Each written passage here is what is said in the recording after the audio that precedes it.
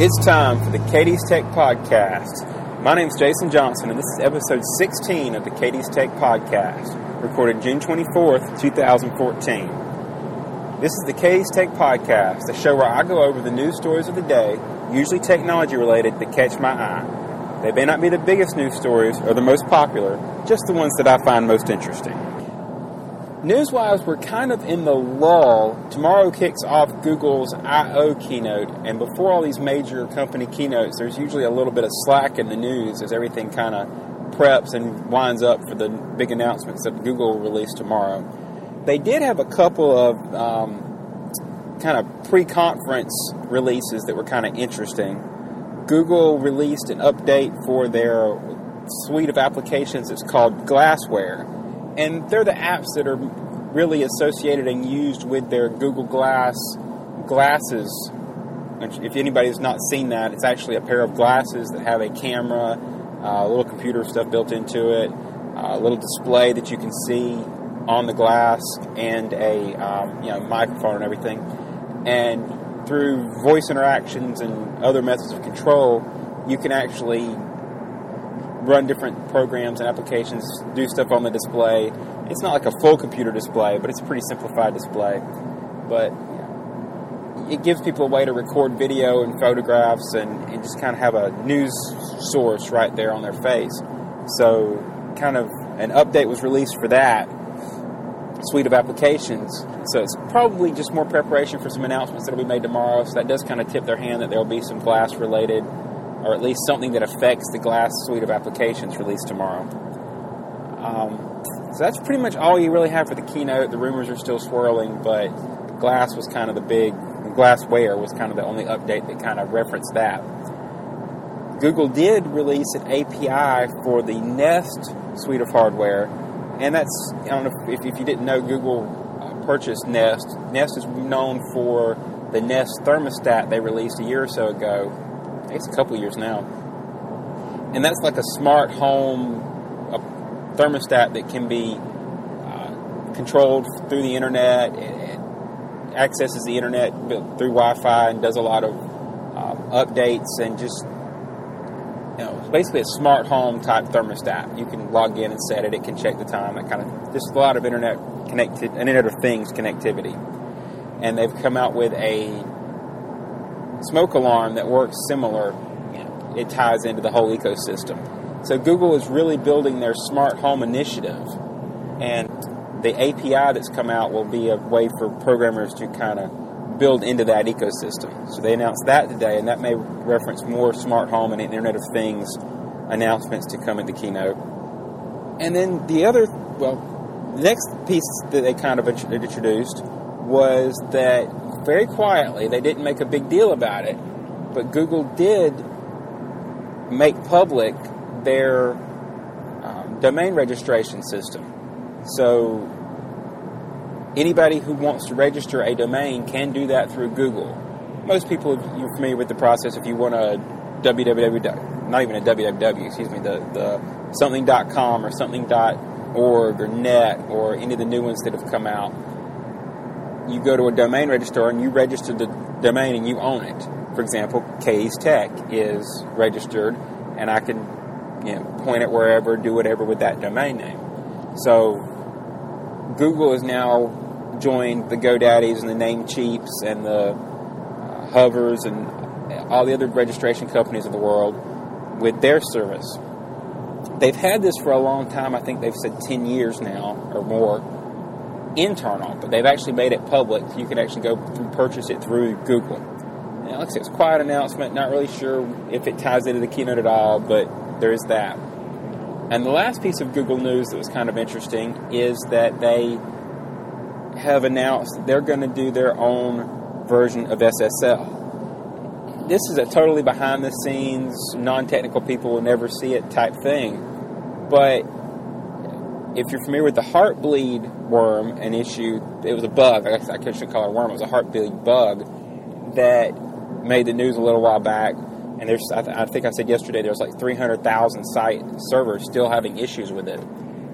It was actually a bug in the OpenSSL, which is the method of securing your website certificates, and it's the security mechanism. It's an open source SSL variety, and it's used by a lot of people because it is open source. But I'm sure it's related to this.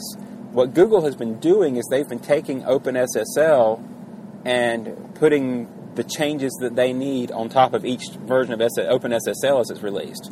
So OpenSSL would come out with a new version. Google would apply their changes that they have to make all their stuff work because they've got custom code, and that's what they're using. Well, I don't know if it's directly related to Heartbleed or if they just got tired of making all the changes that they have to make, but Google has officially forked OpenSSL, and they're calling it Boring SSL, as in, hopefully it'll be boring them with as far as the number of issues they experience with it. And that's what Google's going to be running. And I'm guessing they'll probably make it available. Maybe not. Maybe too Googleified. Too many custom changes. I'm not really sure how that's going to work out. So Google's using their own SSL version. No longer going to be using the OpenSSL change.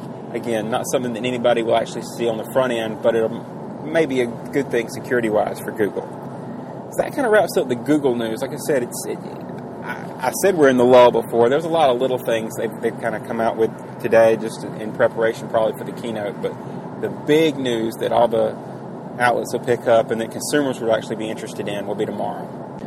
Microsoft made the news a little bit because they debuted their new phone through Nokia. Microsoft, a little while back, purchased the Nokia brand of mobile phones, their actual mobile device division.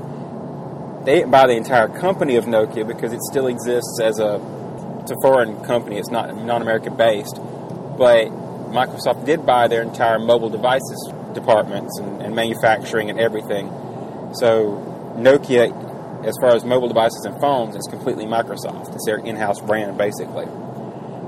But what makes this announcement really interesting is that the first phone that's come out from Nokia since Microsoft acquired them, and the process has been complete, was announced, and it'll make its debut it made its debut in February. But the first one came out. It's called the Nokia X. Well, that came out kind of before the purchase was finalized. But the successor to that, the Nokia X2, was announced today.